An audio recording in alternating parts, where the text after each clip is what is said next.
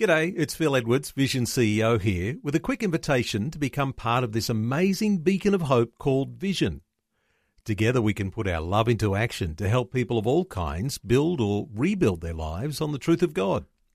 Please consider the part you can play during our upcoming Visionathon appeal, remembering that it's your support that makes Vision possible, including this podcast. 2020, bringing a biblical perspective on life, culture and current events. Weekdays on UCB's Vision Radio Network. Find out more at vision.org.au. If it hasn't really sunk in yet, it's Halloween, and tonight there'll be children knocking on doors in cities and towns all over the country doing their tricking or treating. Well, the real origins of Halloween, some will argue, are all related to All Saints' Day or All Hallows' Eve. However, according to a lot of anthropologists, the true origins of Halloween go back about 2,000 years to the Celtic holiday of Samhain, which celebrated the end of the harvest season. Ancient Celts believed that that day marked the beginning of winter, a time of year when ghosts returned to Earth to wreak havoc on their crops and possess the living. Well, to combat this, the Celts would don animal heads and skins as part of their interaction with the spirit world. But there is a growing encouragement of Christians around the world to respond to Halloween in a different way, to throw the biggest party in the street as a way to reach out to neighbours with the gospel. Well, the biggest Halloween party I know of is on in Logan on the south side of Brisbane. 5,000 people last year turned out to a Halloween party, but not called a Halloween party, called the Light of the World Festival. And Shirley Fry is the organiser of it. She's joining me now to talk about the Light of the World Festival. Hello, Shirley. Welcome to 2020. Hello, how are you? Good, Shirley. Do you think of it as a Halloween party, or do you think of it as an alternative to Halloween? How do you describe the big party you're running? Yeah, well, it's definitely a big party, but I would say it's an alternative to Halloween. So it's definitely something where the children and families can come and feel absolutely safe and have an extremely good time. The inspiration behind having the Light of the World Festival must have been a reaction against kids getting dressed up in all sorts of strange costumes and putting themselves sometimes in unsafe situations, knocking on doors. Yeah, that was my biggest thing, is that knowing that children are roaming the streets, knocking on doors, and there's so many strangers out there, and we've got the stranger danger, but then we have kids just roaming on Halloween, and I definitely think it's very unsafe. Yeah. Okay, what sort of things do you do at your Light of the World Festival?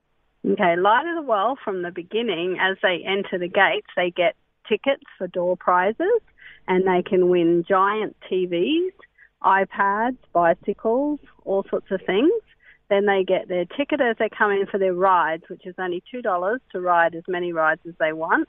And we've got lots of them. And as well on the rides, we have prizes to the rides. So some of them are competition-based, so they can win the big giant longboards, skateboards and startboards and all sorts of things.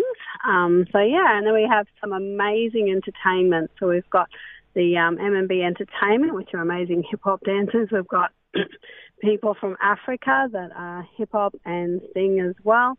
And we've got entertainment from all over Logan coming to sing and dance and all sorts of things, yeah. Is it the case, Shirley, that you've actually got sponsorship for some of those prizes and things? Yeah, we've got lots of sponsorship. So a lot of the people in Logan have sponsored the prizes, as well as all the printing. Worldwide Printing sponsored the printing. Logan, the Logan Council has sponsored Light of the World as well, very significantly. And churches are backing it, community businesses are backing it. So it's definitely got amazing amount of people from all over coming to help and so into it. Would you say that when you talk about the local council, when you talk about businesses, when you approached them and you said we want to do an alternative that's going to be safe for children, that all of a sudden you discovered that everybody was going to be behind doing something like what you've done? When I first started, it was a little, hard, but now everyone's coming on board. This year we have, I reckon, 15 to 20 churches on board. We've got like at least 10 businesses on board. We've got, the council's been on board right from the beginning. They really believed in it. But yeah, it's getting, I think, from where we're actually thinking there's going to be more than 5,000 people this year. But yeah, I've had phone calls from everywhere coming in, so it's very exciting.